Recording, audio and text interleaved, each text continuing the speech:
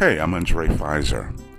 I always have something to say, but listen to me right now, and welcome to the New You podcast.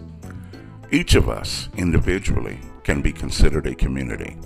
We have laws, we have entertainment, we have a lifestyle, we have a functioning government within us. Each of us as one person alone is a community. We're in unity with ourselves. We're at unity with the purposes of God for which we were created. Now we know that. So now I want you to look at something. Each of us may work a period of 200 to 300 hours a month. And in that 200 to 300 hours a month, we pay certain bills with our life. And when we look at our intentional spiritual conversation, that may equal out to an hour a week, which is 4 hours a month. Now, an average workday is 8 to 10 hours a day, 5 to 6 days a week for some. Now, you begin to look at what you accomplish out of those hundreds of hours a month that you work. What lifestyle are those hundreds of hours maintaining? Not what bills they're paying, because the bills they pay is different than the lifestyle that's lived. What type of lifestyle are those hundreds of hours of work maintaining? And then you'll see what you live for. Or you could look at the 4 hours a month that you are intentionally hearing things about God and kingdom and purpose. Intentional gatherings now, not just off the cuff conversation, but intention, scheduled. And sometimes we even miss those hours. Sometimes those hours are not 4 a month, it may be 3, because we may not be at every in-person or virtual meeting for the intent of discussing purpose. But you measure the 4 hours to the hundreds of hours and ask yourself, what lifestyle is being maintained by your hours? And you will see what you live for. Not what you acknowledge, not what you pray about, but you will actually see the quality or the type of lifestyle that is being maintained by both. So I'm just asking for you in your community, what type of community do you have?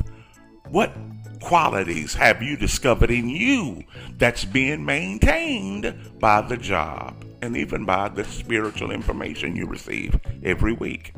Because one work day is longer than one study month of spiritual information.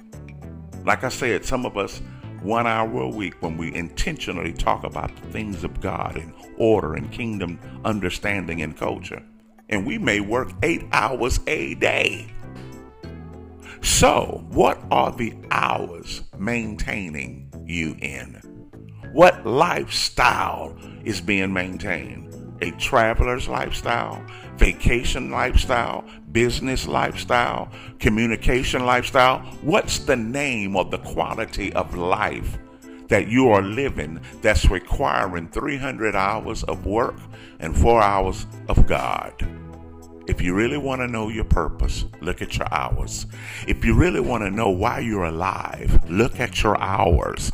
If you really want to know the significance of your life, look at your hours spent. If you really want to know where you're going in life, look at your hours. Don't look at your bills, look at your hours. And then when you see your hours, begin to determine, what life is this paying for? Not what bills my job is paying for. What form of existence is my life paying for? Am I working hundreds of hours to remain in fear and doubt and unbelief and ignorance? Am I working all of these hours to have nothing in my life? The only thing I have in my life is a car and a house and an apartment. What's the name and the quality of my life that I can use these hours to write off as an expense on? What type of life, what type of living am I living that requires all of these hundreds of hours that makes me spend more time at work than at home? What am I living? What's the name of my life?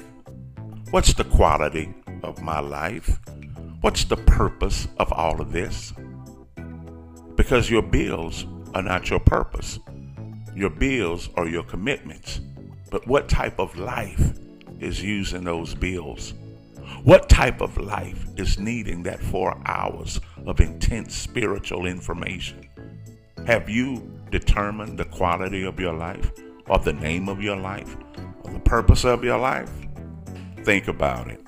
I'm Andre Pfizer.